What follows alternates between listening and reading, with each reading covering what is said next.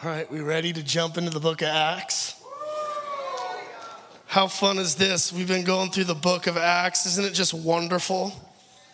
Love it.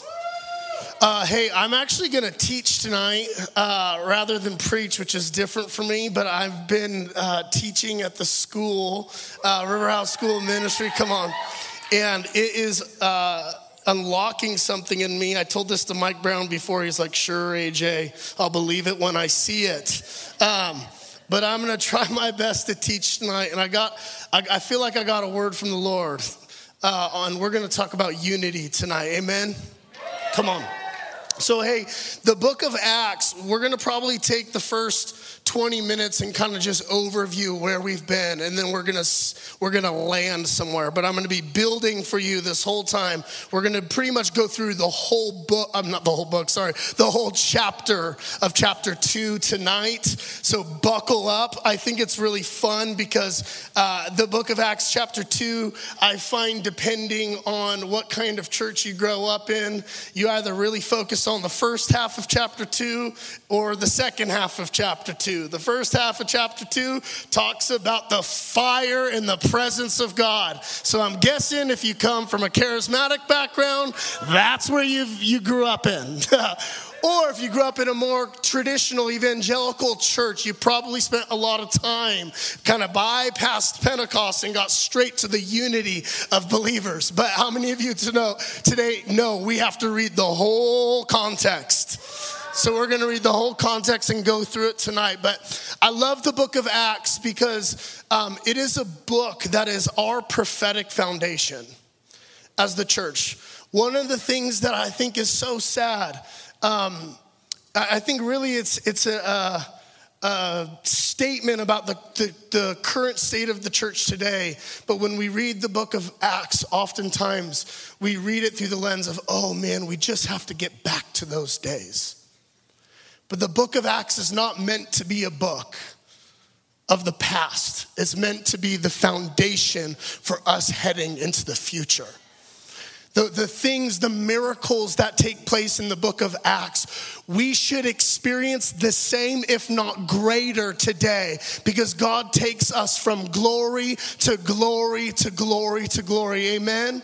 And so when we're reading the book of Acts and we're going through this book as a church, let us commit to, Lord, this is the foundation. The early church laid the foundation for us to be a thriving church today.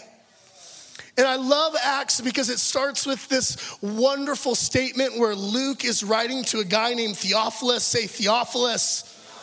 We're going to say some fun words tonight. I'm going to say Homothumadon.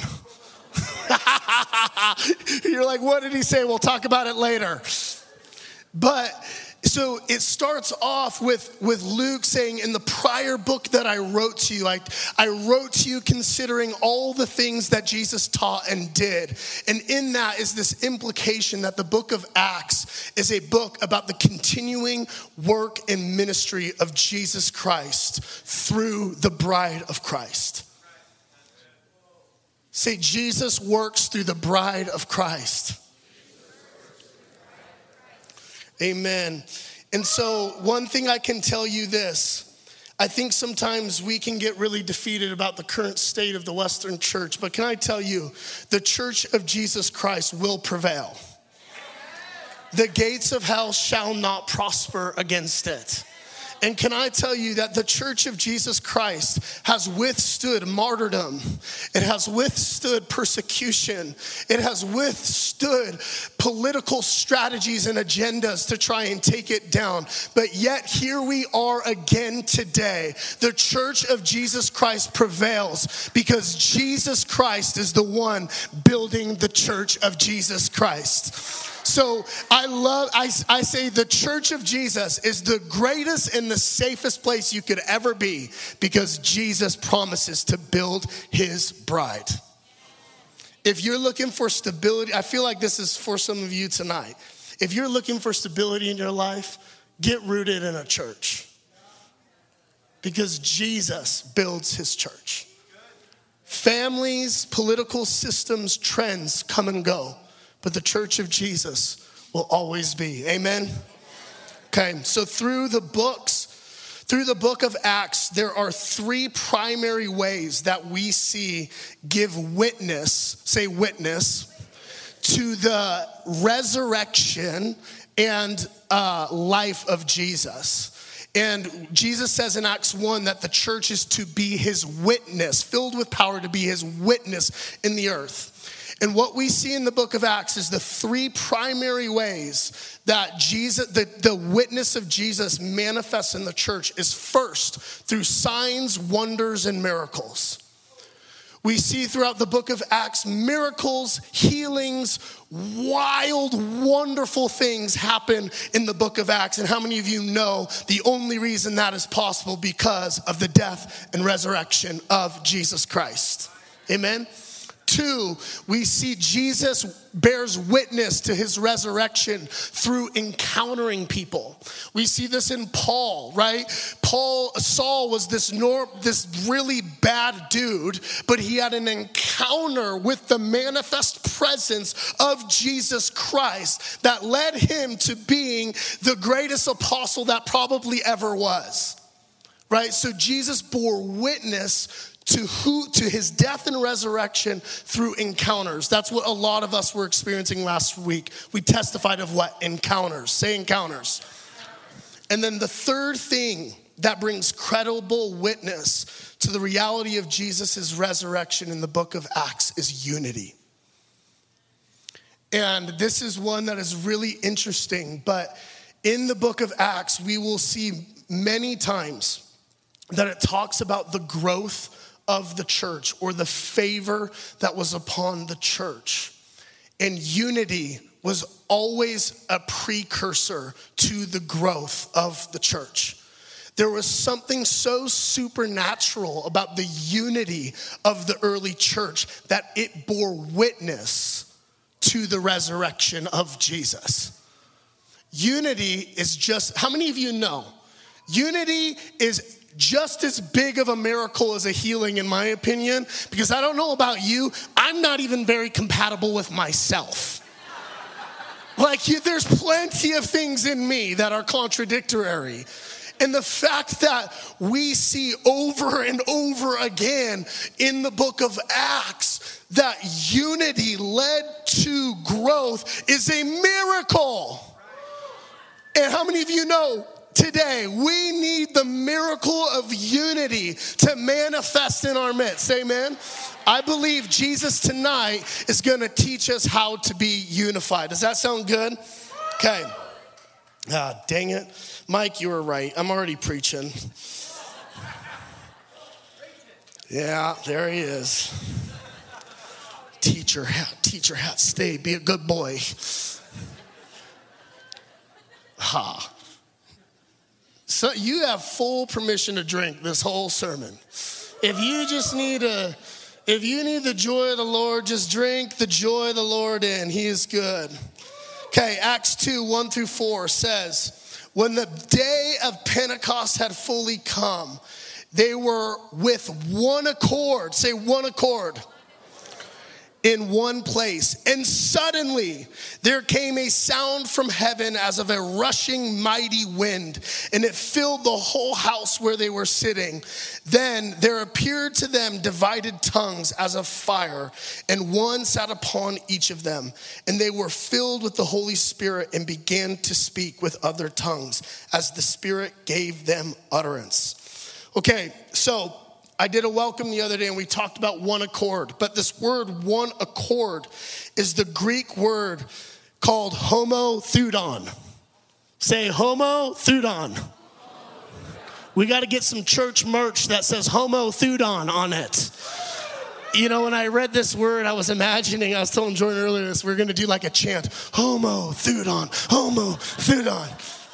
But this word Homothumadon is a really unique word that takes place 12 times in the whole New Testament, but 10 of those times is in the book of Acts. And it is often translated to one mind, one accord, or with one passion. And it's a unique Greek word that helps us understand the uniqueness of the early church, the Christian community. Homothumadon, it is a compound of two words, meaning to rush along. So there is an urgency to rush along in unison. Say unison. And this commentator that I was reading this week says this word homothumadon, the image is almost musical. It's a number of notes that are sounded. While different, they harmonize in pitch and tone as instruments of a great concert under the direction of a concert master. So the Holy Spirit blends together the lives of members of Jesus' church. Whoo! Say homothumadon. Half of you are saying it wrong, but that's okay. I probably am. The word homothumadon is showing this one accord, is painting a picture of the heart posture of the early church. Although they were so different, although they had different flavors, although they had different ethnicities, although they had different giftings, when together they were able to step outside of their individual desire and together look at the one concert master and say, I'm coming under your leadership. It's the gathering of one heart and one mind that says we are putting ourselves under the leadership of Jesus. God created each and every one of us with the intent design for us together to come under his leadership. His vision has always been and always will be unity under one vision, one man, Jesus. We live, I think sometimes it's really hard for us to understand biblical unity because Western culture is the exact opposite of true Hebraic biblical unity. I was reading a book about the early church this week, or not this week, a couple weeks ago. And the author presents this idea that it's really hard for Westerners to understand the imminent desire of God for unity with his people under the vision of him because we live in an independent culture. We live in an hour in America and Western world that values independence more than it does togetherness. Eastern world says we is greater than I. Western world, let me find other eyes that agree with my I and form community around that I so that I can live in agreement with those other eyes until they disagree with me. And then I'll go find other eyes that agree with me. So did you know, the author paints this picture that if you were to show the movie Titanic today in the Middle East, if you were to show the movie Titanic to somebody with an Eastern context, they would think that that movie is a horror movie. Because to them, like, she can't leave her fiancé for this really handsome Leonardo DiCaprio because this is what the family wants. And the family's vision is greater than the independence of the I. But we in America love the independence. And this isn't all wrong, right? This isn't all wrong. That's what makes Western world so creative and wonderful and amazing is the fact that we're entrepreneurs and create. Yet sometimes we miss very important biblical points that God is trying to make because we think Western. But the Bible wasn't written Western. It was written Eastern. How many of you would say you are the image of God? Right? Raise your hand. It's okay. Would you say that? Yeah. We're not.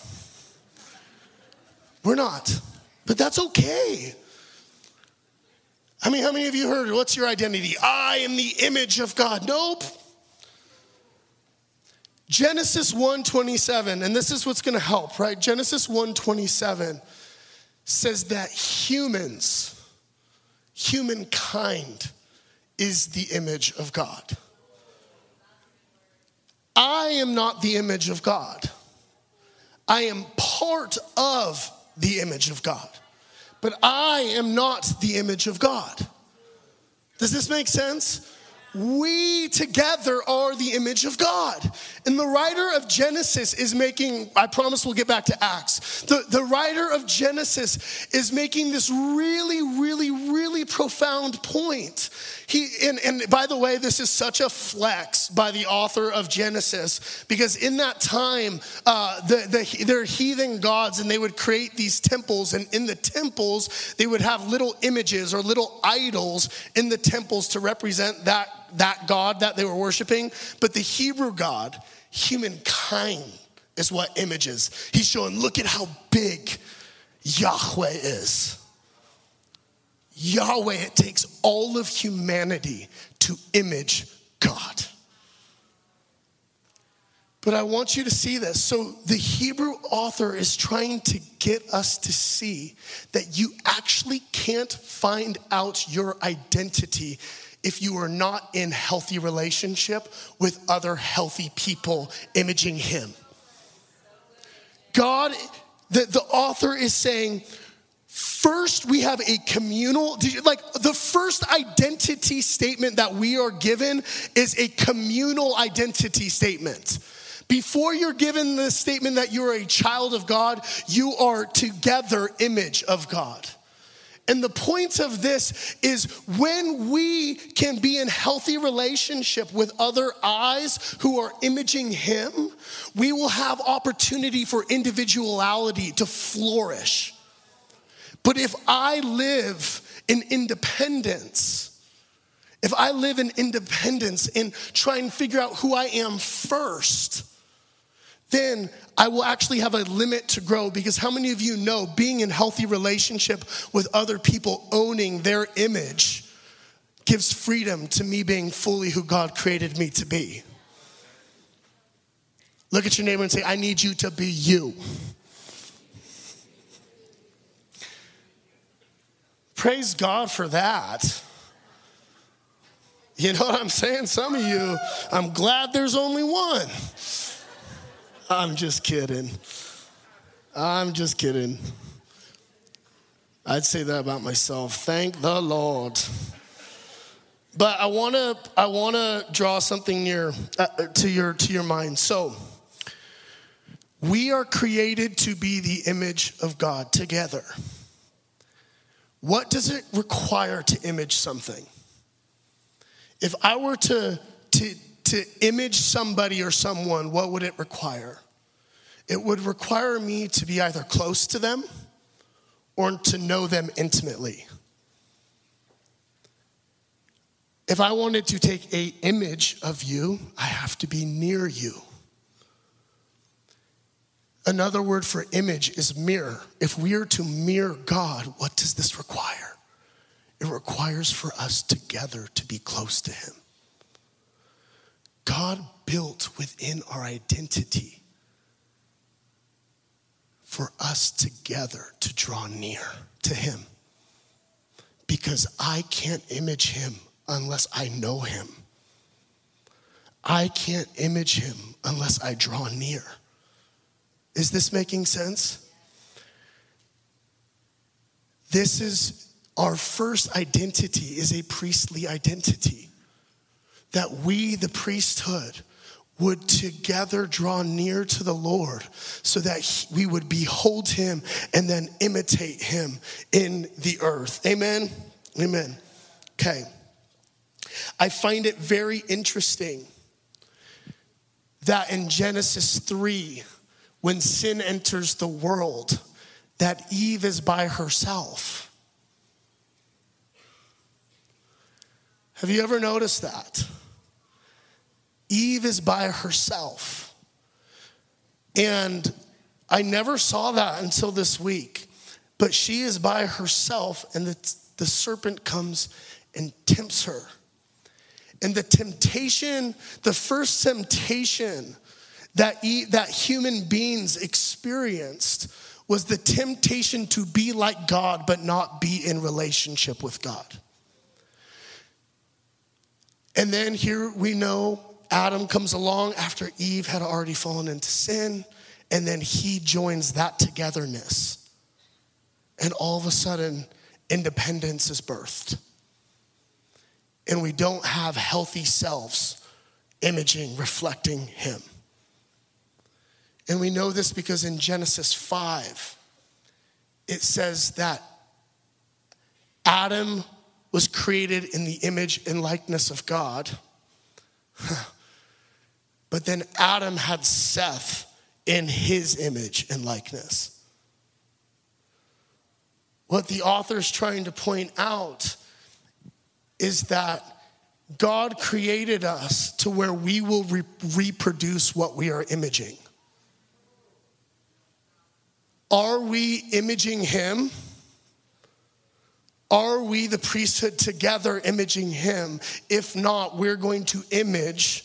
And what do we see throughout the whole Old Testament? We see independent living that leads to trouble. Okay, back to Acts. Say back to Acts. From the very beginning of Scripture, we see God's intimate desire for us to dwell with him and expand his reign in the earth. He doesn't want us as little individuals to expand his reign in the earth. He wants us together to live in right relationship, imaging him, to being fruitful and multiplying throughout all the earth. And we see this, I believe, Jesus' high priestly prayer in John, when he's praying that we would be one in him as he is in the Father. It's a prayer of God. He's like, Father, let us be like in the garden again. In the garden, we were one. We were in healthy relationship. They were imaging us. We were creating. We were multiplying. We were expanding our reign in the earth. And sin created independence. And Jesus' high priestly prayer before he endures the cross is, God, would you make us one again? Why? Because God longs for us together to lay down our desire for individual encounter, our desire for individual influence, so that we can together come to behold him. Biblical unity is not uniformity. Biblical unity is not agreeing politically. Biblical unity is not all having the same philosophy on money or even theologically. Biblical unity is us saying, I'm gonna minor on the minors and major on the major, that he is Lord. Biblical unity is all of us together making a decision that he is first place. Unity in and of itself isn't good unless it's oriented in the right direction. Sometimes we have church movements that are crying out for unity, but like, if unity is not for the sake of Jesus and just for kumbaya, that doesn't matter. The Tower of Babel, they were unified. The people who crucified Jesus were unified. The difference between biblical unity and fleshly unity is biblical unity has our gaze on one man. Shaba. Somebody say Shaba with me, will ya? Here's a quote. A.W. Tozer, we might all be slain. Has it ever occurred to you that 100 pianos all tuned to the same tuning fork, are all automatically tuned to each other? They are of one accord by being tuned, not to each other, but to another standard, to to which each one must individually bow. So 100 worshipers together, each one looking away to Christ, are in heart nearer to each other than they could possibly be, were they to become unity conscious and turn their eyes away from God to strive for closer fellowship. Wow. A-Dub in the house. That is wild. Unity comes not through uniformity, but through each individual, as different as he or she may be from others, turning their gaze steadily upon the crucified and risen Jesus. Unity does not come from common language, nationality, race, political agenda, but from a common vision and heart posture that Jesus Christ is Lord. And it is in that heart, now we're back, I promise. And it's in that heart posture, that's Homothumadon. It's in that heart posture that they were gathered in the upper room. And God is like, they listened to me. You know, they just watched him ascend. And he said, go and pray. And Jesus is probably in heaven being like, I didn't know if they were going to do it or not. But look, that looks like a garden. That looks like a garden that I can make myself home in because of what I did. And because they're turning their gaze towards me. Can you imagine how many questions they probably had? They probably had a lot of questions after watching Jesus ascend, but they were obedient and turned their gaze to him. They laid aside probably their personal fears, personal desire for their individual encounter, and they said, we are here to wait upon you. And Jesus from heaven looked at the Holy Spirit and said, go, baby, go. And he came like a rushing wind, and he came like a fire.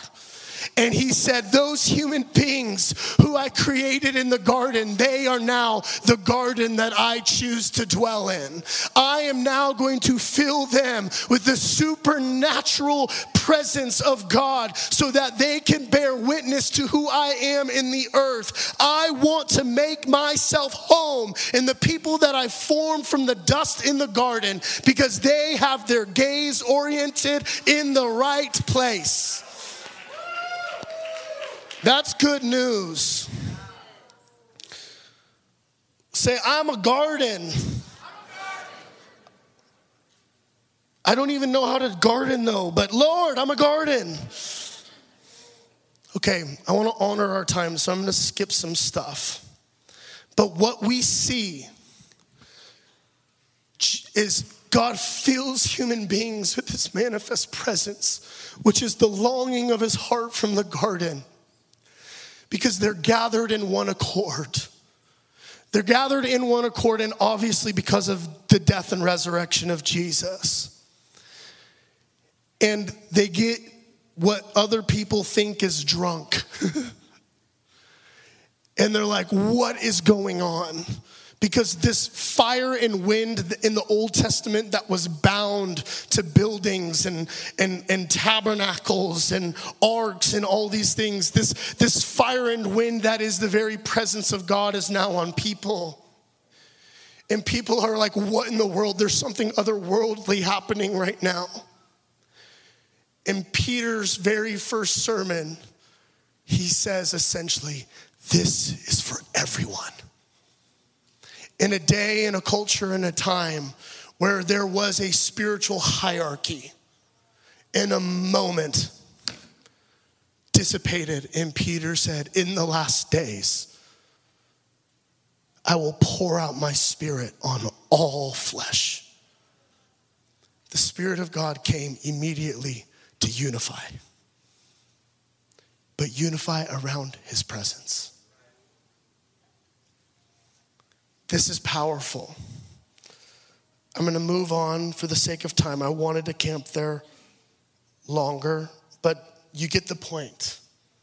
that the Spirit of God came, and the first thing that he wanted to say to creation was, this is for everyone. Have your gaze, have your eyes on me. Okay. Is that good, guys? Okay. It's for all the ladies. It's for all the dads. Which is a big deal. It's a big deal. Can you imagine the presence of God? Only few ever were able to access it, and then all of a sudden, poof, for all people. Poof. Luke ends chapter 2 with something very, very important.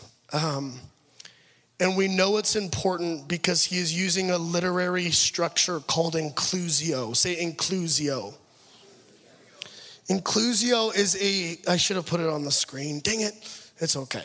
It's a literary structure that biblical authors use by making a statement and then repeating that very similar statement a few verses later to that same statement to highlight what's in the middle of these two statements is very, very important. Does that make sense? So there's a statement, and then it ends with a statement, and you're like, wait, that was a statement that was not that many verses ago. And this is the author saying, go back and read again. This is important. Isn't that so kind? How many of you need that? It's like this little treasure map, this clue for those of us who are like, wow, why is that saying the same thing twice? That should be like, put a magnifying glass and read what it says. Okay, so Acts 2:40 through 47. It says, never mind. I want to tell you what the two bookends are first. Sorry, I'm not used to teaching. This is new for me. And so in verse 40, it says, in that day, about 3,000 souls were added to them. That's the first bookend. And then the second bookend is, and the Lord added to the church daily those who were being saved. Same statement used within like 7 verses of each other. Very similar statement. And anywhere in the Bible that you see the language of God added to their number, or there was increase, or there was multiplication of the things of God, what that's doing to the Jewish mind is reminding us of our first call in the garden to be fruitful and multiply. So a Jewish listener, when they were reading and saw in that day about 3,000 souls were added to them, and then at the end, and it says, and the Lord added to the church daily those who were being saved, the Jewish listener would have been like, that sounds like the garden. And the author's like, great, you picked up on my clue. Pay attention to what's in the middle. Sound good? So here it goes. And that day about 3,000 souls were added to them. And they continued steadfastly in the apostles' doctrine and fellowship, in the breaking of bread and in prayers. Then fear came upon every soul, and many wonders and signs were done through the apostles. Now all who believed were together and had all things in common, and sold their possessions and goods, and divided them among all, as anyone had need. So continually daily with Homothumadon, one accord, in the temple, and breaking bread from house to house, they ate their food with gladness and simplicity of heart, praising God and having favor with all people. And the Lord added to the church daily those who were being saved. Scholars believe that within this magnifying glass are the 4 marks of a community of believers that are filled with the Spirit of God and have their gaze set accordingly. Essentially, the author is like, these 4 things is what Homothumadon, diverse people under the leadership of one, looks like. You ready for it?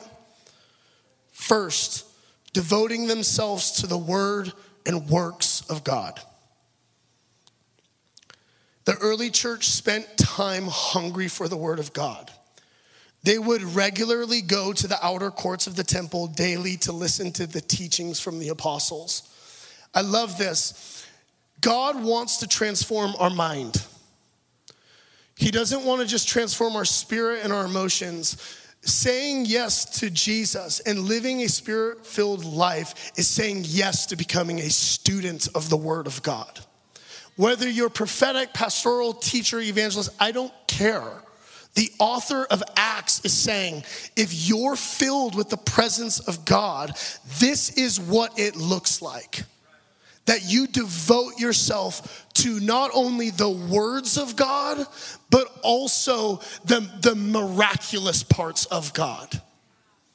There should be a lifelong devotion for those who are filled with the Spirit to pursuing lifelong revelation through the Word of God and the miraculous of God. We are to study the proclamation of the words of God and demonstration. This is what the early church did. And if we don't do this, we are vulnerable to social pressures of this world. The Word of God and the miraculous deconstructs our culturalization to a broken and fallen world. If you want to practice deconstruction from the brokenness of this world, get into the Word of God and meditate on the works of God. Okay, that's one. Two, I'm going quick to honor our time. Two, those who are filled with the Spirit walking in Homothumadon practice common life, and or another word that we see used is called fellowship. A life with Jesus as the leader means even in the ordinary aspects of our life, they are now under the influence of Him. Him as my leader changes my relationship with everything. It doesn't just change my alone time. It changes how I spend my money. It changes my relationships. And a mark of the early church was that they so loved Jesus, that they so magnified Him, that the relationship they had with one another was profoundly powerful. Scholars believe that the early church, the rich people in the early church, sold all of their land investments for the sake of the poor in the church. They lived, this one's messing me up, I'm gonna be honest. They lived with a conviction that I don't need the excess. I don't need the excess when I have brothers and sisters in my own family who are struggling. They saw their life as and I think it's important, they sold their excess not for the poor outside of the church. They sold their excess for the poor inside of the church. To care for each other. I believe to live in one accord. I'll be honest, this isn't giving it the justice. We probably need to have a lot larger conversation about money. But I want this to provoke you. Do you live with everything in your life on the table for Him to say that He is the leader of our finances? And do I live with the conviction that I want to take care of my brothers and sisters in the house of God? I've heard a lot of weird sermons about this word fellowship, that the early church was almost a communist type of living. I don't think it was that, but what I do think from all I did a lot of theological work this week, but what I do believe is there was a radical commitment to take care of one another. A radical commitment. Say radical commitment. They didn't just take care of each other emotionally and spiritually, but also financially and physically. And I want to say this, your relationships should primarily be in the house of God. When you come to know Jesus, your community should change. You can have relationships outside of the church. Absolutely, I do. Sometimes I'm like, I really need a break from all you Christians and hang out with people who know how to laugh. But I will tell you, your relationships should primarily be in the house of God. That's how God created us, to be in intimate community with one another, gazing at him together. Yeah. Okay, I'm going to keep going. Regular practice of communion is the third thing that was a marker of the early church. Communion wasn't just a cracker they dipped at church every now and then. It was a holy moment where they routinely and regularly practiced the remembrance of his death and resurrection. We all in the Western world need to grow in this. We need to be like the Levites of the Old Testament that kept the blood warm on their hearts. And then 4, they were a community marked by prayer and worship. They daily committed to praying and worshiping with one another. They lived with a fervency to be heaven and earth, heaven first, and then earth second. How many of you know prayer and worship gives you the perspective that we are not a earth to heaven people. We are a heaven to earth people. And if you're only doing teaching, if you're only practicing fellowship, and if you're only practicing communion, but you're not spending time praying and worshiping, you will be an earth to heaven person. And if you only pray and worship and don't do teaching, fellowship, and communion, you will be a spiritual person that no one can connect with. And that is the fruit of a me and God and nobody else matters mentality. And I want to end with this. The greatest temptation in the church, I believe today, is to be really good at your own gifting. And not the own way that you seem to commune with God. Can I be vulnerable tonight? The biggest temptation for me as a minister is to get really good at my gift and wait for people to agree with me. This is what we see in so many church movements. And there are lampstand revelations. And do I believe that we should be individual cultivators of the gifts of God on our life? Do I believe that we should primarily work out our gifts and our revelations? Absolutely. But our gifts are not the priority. He is. And what the Bible shows us is that we need all 4 of those things in order to be a kingdom come church. We don't get to pick and choose if I want to be a word person or a spirit person, or if I want to be a throne room person or a temple person.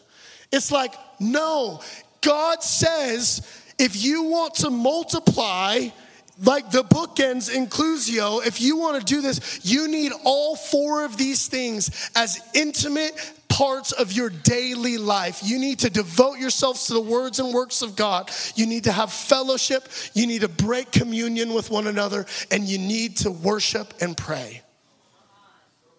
This is the rhythm of the church of God. And yeah, I want to keep going, but I'm going to be a good boy. I really long for our house to be a house that radically commits. When we see somebody that has a revelation that we don't have, instead of waiting for them to jump on your team, can we be a church that says, I want what they have? I'll tell you, this year, I'm a joy guy, if you haven't been able to tell. When I think of the throne room, I think of angels smiling. I don't think of them crying. I think of holy, holy, holy is the Lord God Almighty. Not holy, holy, like I think I see the world through the lens of joy and life and hope. That's how I see life. Now, I have other people in my life that have more revelation in the awe and the reverence in the throne room of God. That like weepy, achy groan. You know what I'm talking about? The temptation for me is to stay in this joyful place and be like, they're never joyful. And the temptation for here is, why are you always happy? What we need is when other people have revelations that we don't have, we get to look at them and say, I want that, so I'm going to come close and pray for me and lay hands on me and encourage me because I want the fullness of what God has for us. Amen? Let's not be scared when we see people who have different revelations than us. Let's be inspired. Let's be like, wow, when there's people different than me, I want that. I'll tell you what, communion, I would never understood the importance of it until I started hanging around Benji. Now I'm like, want him to be my personal communion buddy. Why? Because he has revelation in communion. And I want that. Amen? All right, stand up. I'm done. That was such a good word. My goodness. Okay, I'm going to lead you with this. Psalm 133. Can you close your eyes? And can I have the ministry team come up, the prophetic ministry team, and the RHSM students are going to join the ministry team tonight. And after I'm done praying, if you need healing in your body, if you need a miracle, whatever you need, please come up front and receive prayer. But here's Psalm 133. How good and pleasant is it when God's people live together in unity. It is like precious oil poured out on the head, running down on the beard, running down on Aaron's beard, down on the collar of his robe. It is as if the dew of Hermon were falling on Mount Zion. For there the Lord bestows his blessing, even life forevermore. God, we say yes to Homothumadon. We say we want to be tuned to your tuning fork, Lord. We want you, Jesus. We say you are our chief desire. You are first place. And I thank you that every other thing bows to you being first place. So when we don't see unity in our house, God, we know it's because something else isn't in first place. But we say, right now we repent and you are our first place. And I ask God that you would make us a house that gazes at you through the word of God. That we would be a house that gazes at you through fellowship. That we would be a house of God that beholds the beauty of Jesus in communion. And that we would be a house of God that beholds you and gazes at you in worship and prayer. Build your house here. And all God's people said, amen. Amen. Be blessed, church. Have a wonderful week. And if you want ministry, please.